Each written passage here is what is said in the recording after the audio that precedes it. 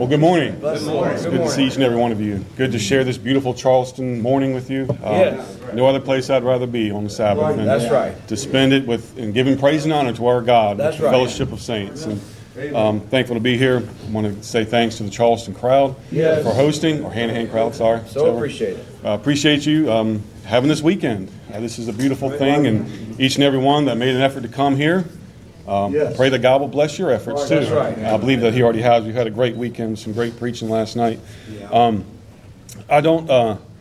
I'm more comfortable back there in a supporting role. However, I believe God has given me something and has blessed me so much. And as always, I pray that He will bless your hearts and feed your souls here this morning. Uncle Leon Stewart. His last sermon, I believe, at camp meeting, he preached about a likeness to Christ. Yes, he did. I think he said LTC, I think it was. And he went on, and it was a beautiful sermon. I encourage you to go listen to it. He started talking about Abraham and Moses and on down those things. And those people are associated with that, and rightfully so. Abraham, Moses, Joshua, David. Right. I think there's one more that needs to be added to that list, and that's Boaz. And if you'll allow me, I'll try to That's right. He's the Kinsman communicate Redeemer. that here this morning. But I thought about in the book, and that story is found in the book of Ruth. And Ruth was a Moabite, and I'll try to take a couple minutes here to explain that. She just wasn't a foreigner. She was an enemy. So, and it goes way back, and I don't know if most of y'all are familiar with that, but the people of Moab came from Lot, with an inappropriate relationship that he had. And if you remember that story about Lot, that's a different sermon, where he pitched his tent towards Sodom. Yes, he did. And that's where his life went downhill. That's right. But Abraham chose the old water hills. No, he chose the old hillside. Anyway, so what we have here is, it started out as kind of cursed from the beginning, right? This child Moab. And then it comes on down through time, and we kind of hear about the country of Moab in Numbers. And if y'all are familiar with that, there was a king named Balak, and he tried to hire a prophet named Balaam to curse the children of Israel. Tried 3 times unsuccessfully to do so. And that familiar scripture, that last time when he's standing up on that hill looking down at Israel, when they had everything in order, they had the tabernacle and the priests surrounding it and all the tents. And he said, "How goodly are thy tents, O Jacob, and thy tabernacles, O Israel." And God provided for them. Well, because of that, they had a curse. We find that in Deuteronomy chapter 23. This all has a point. Y'all bear with me. And it says, "And the Ammonite and the Moabite shall not enter into the congregation of the Lord. Even to the 10th generation shall they not enter into the congregation of the Lord forever. Because they met you not with bread and with water in the way when he came forth out of Egypt. And because they hired against thee Balaam the son of Beor, of Pethor of Mesopotamia, to curse thee. Nevertheless, the Lord thy God would not hearken unto Balaam, but the Lord thy God turned the curse into a blessing unto thee, because the Lord thy God loveth thee." So because of that, now Moab has a curse over him. 10 generations. And on down through time, it just got worse for the land of Moab. They continually rejected God. They continually served other idols, and they had this one God that they would offer child sacrifices to. So eventually, God had enough of that. And so what I'm trying to explain here is Moab represents humanity. You guys were born into, we all were born into a curse that we had nothing to do with. And then because of that, we go, it's evident in the world today, you start looking at other idols beside God. And maybe some here have actively chosen to disobey God and turn their backs on God. And then there is God's righteous judgment that is hanging over you. And because of that, this land of Moab, and it begins on, I think, Isaiah, Jeremiah, Ezekiel, even Amos, said that there's this judgment coming. God is tired of your wicked ways. Keep in mind, they had plenty of time to turn from those wicked ways. Generations of years. So this just wasn't God being cruel. But if God is a righteous God, He has to have righteous judgment. So if you choose not to serve God, there will come righteous judgment. And that's not God being cruel. That is God being just. So over here in Isaiah, in the first chapter, he says all of this evil stuff is going to come to Moab. But in the 56th chapter, there's hope. I'd like to read that with you. It says, "Thus saith the Lord, keep ye my judgment and do justice. For my salvation is near to come, and my righteousness to be revealed. That's right. Blessed is the man that doeth this, and the Son of Man that layeth hold upon it, that keepeth the Sabbath from polluting it, and keepeth his hand from doing evil. Now remember, Moab had a curse, and because of that, maybe didn't read that, they could not enter into the congregation of Israel. Right. Therefore, they're outside of the covenant of God. They cannot partake in the sacrifices and the rituals that the Israelites had. Never. But here, Isaiah is giving some hope. Yeah, he's giving him some hope. Neither let the son of the stranger that hath joined himself to the Lord speak, saying, the Lord hath utterly separated me from his people.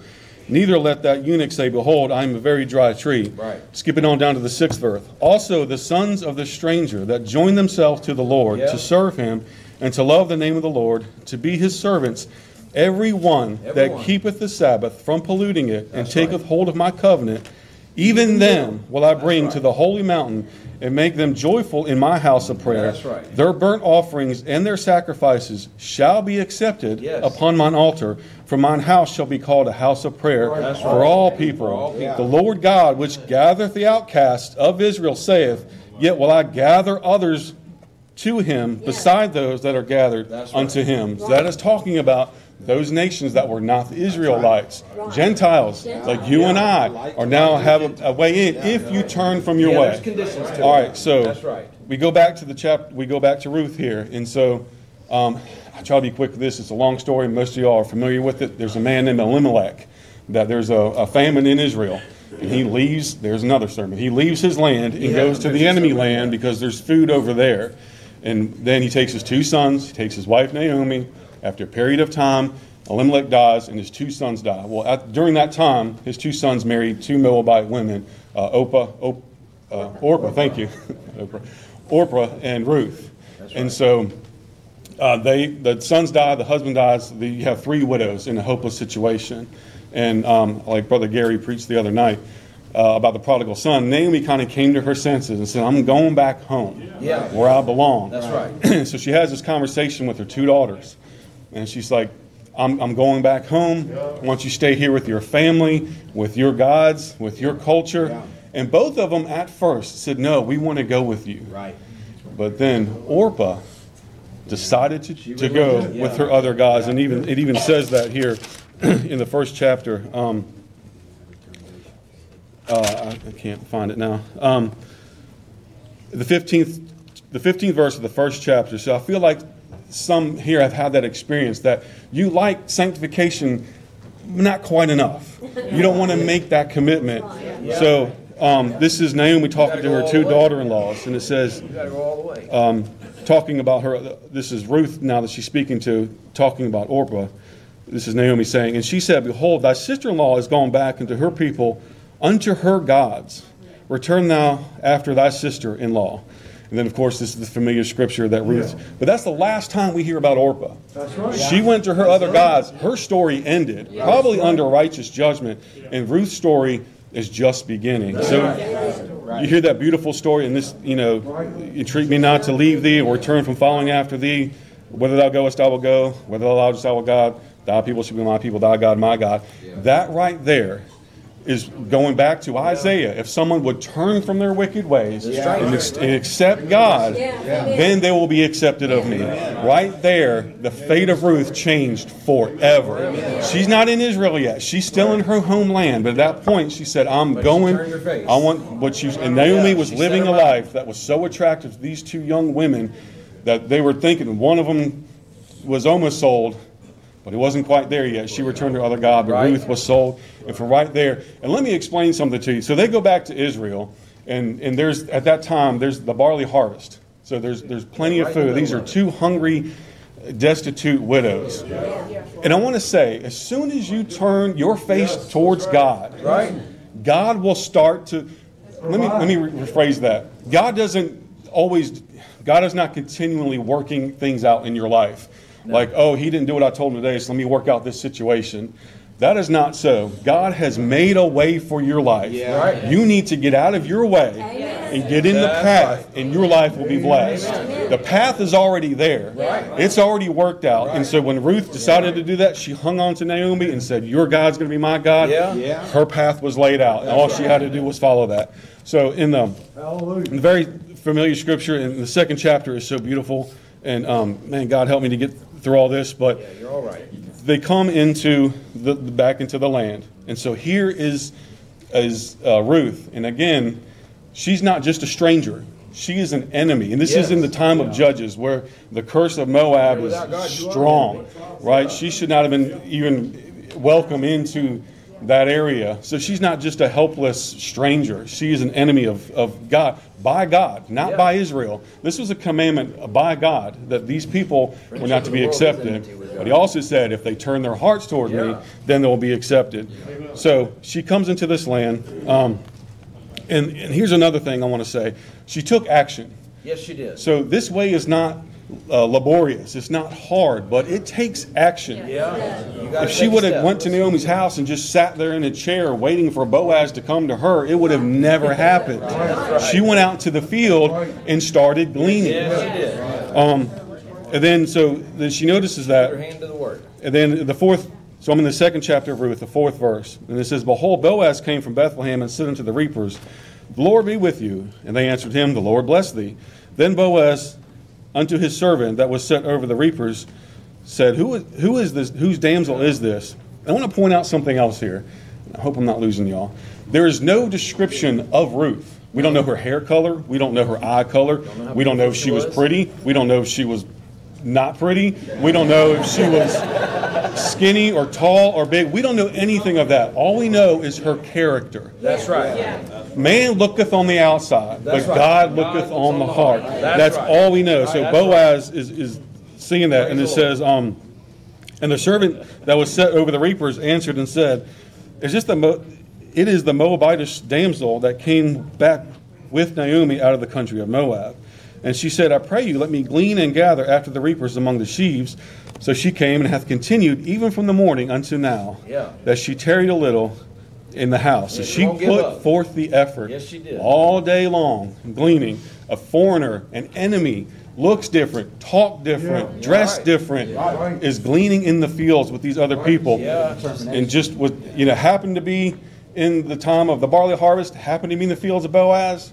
No, this was divine intervention by God, because she set her heart towards God. So then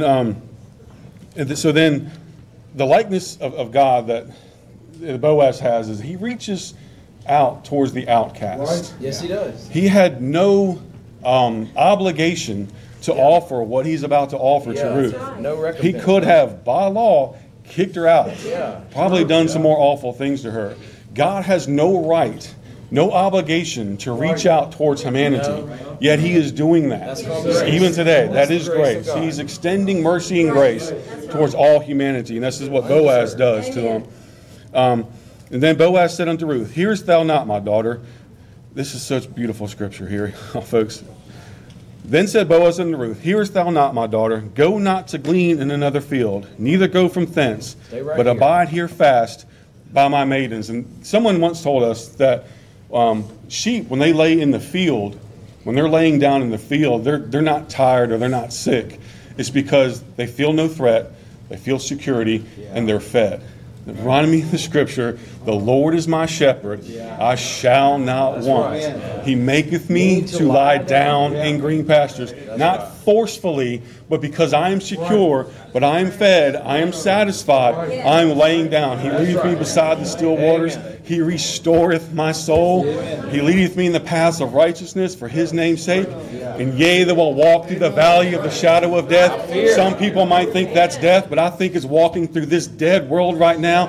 I will fear no evil. Why? For thou art with me. Thy God, thy rod and thy staff shall comfort me. Not the things of the world, not education, not vocation, not money. Thy rod and thy staff shall comfort me. Thou preparest a table before me in the presence of mine enemy. Why? Because the devil's defeated. You don't have to fear the devil. You can eat in the presence of the devil with no fear.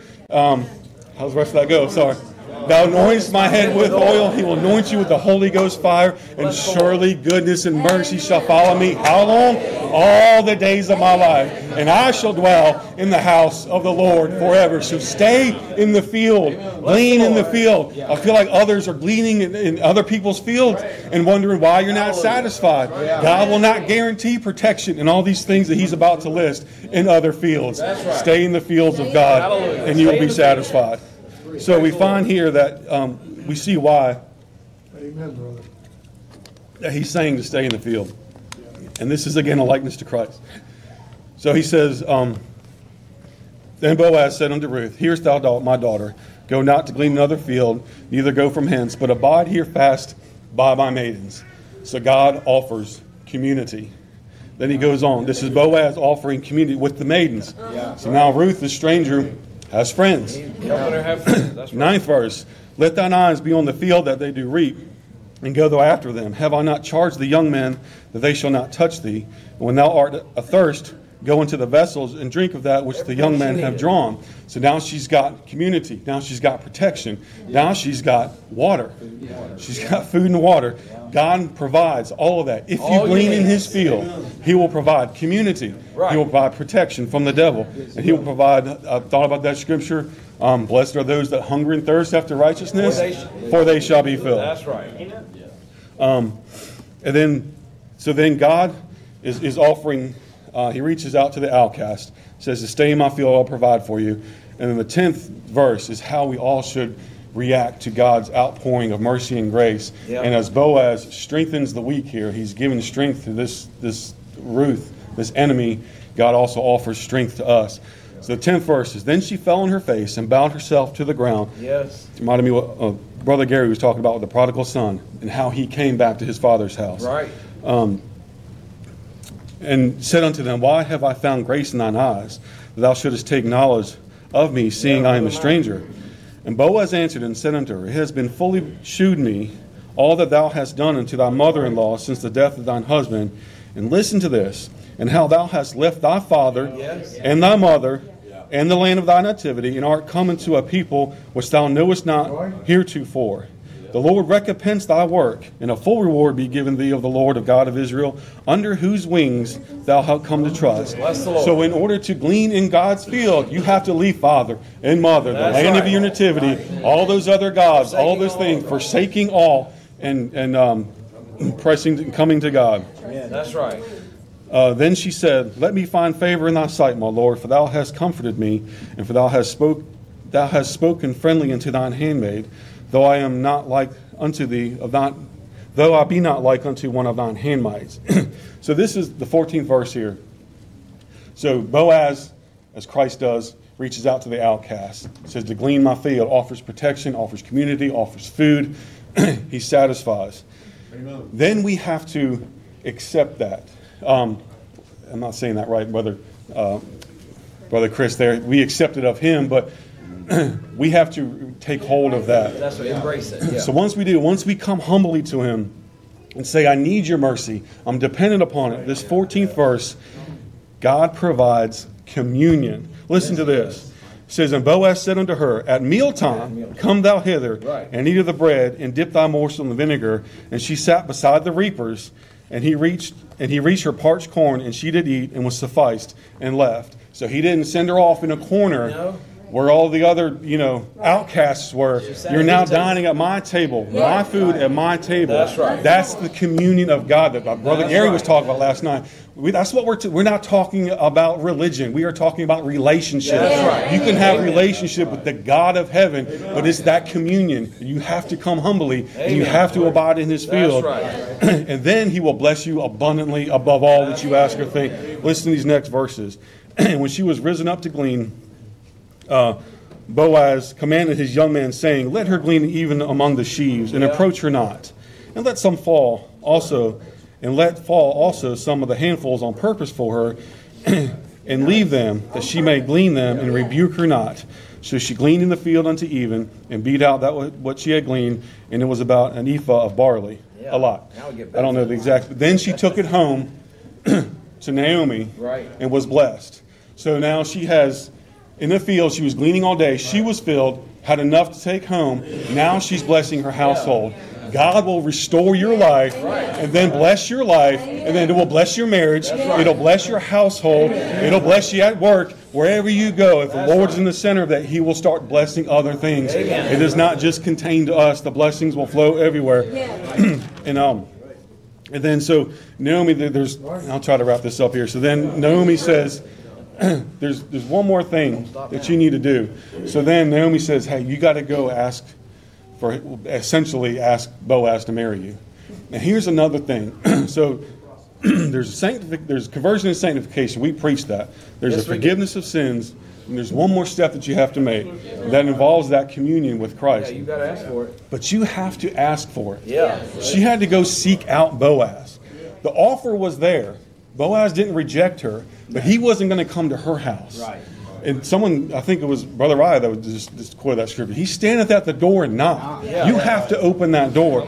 So Naomi tells Ruth to go and basically propose to Boaz and say, please take care of me from now on. And it's this, I won't get into it, but it's this ritual that she asked, and he threw the corner of his cloak over her, saying that I will protect you. Then he goes on. Then he goes to the elders of the city there. Right.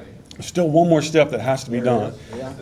So he has to go, how to say this? He has to go, it sounds bad. He has to go purchase Ruth. Well, what he does is he's buying up the land that was Naomi's, and he's taking responsibility. And by that, with all those witnesses around, he says, I vouch for Ruth. She is mine. She is going to be my wife.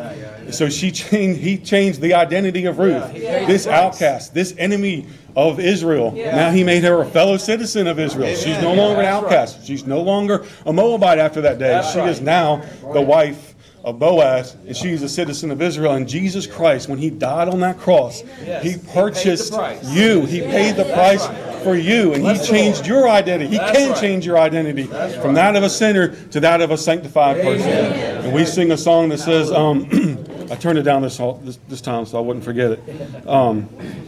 Thank you. I once was an outcast, a stranger on earth, a sinner by choice, and an alien by birth. But I've been adopted. My name's written down, an heir to salvation, a robe and a crown. So those of you who, I pray that you realize your need of mercy, and you're like Ruth, and you feel like you're an enemy of God.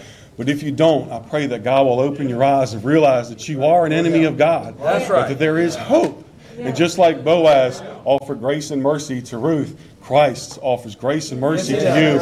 And just as Boaz draped his cloak over Ruth there, saying, I will protect you. The blood of Jesus Christ can cover you and sustain you. That's right. And just as Boaz changed the identity of Ruth from enemy to a citizen of Israel, so Jesus Christ can change your identity to sinner, to join heirs with Jesus Christ. So we want to pray this morning. This is why we're here. This is great. I love the fellowship. The meetings be good, but we want to have prayer. So if anyone here this morning wants to change their identity, wants to change their identity from being a sinner to a joint heir with Jesus Christ, we want you to come down. So while the congregation stands, let's sing a song and let's have prayer this morning.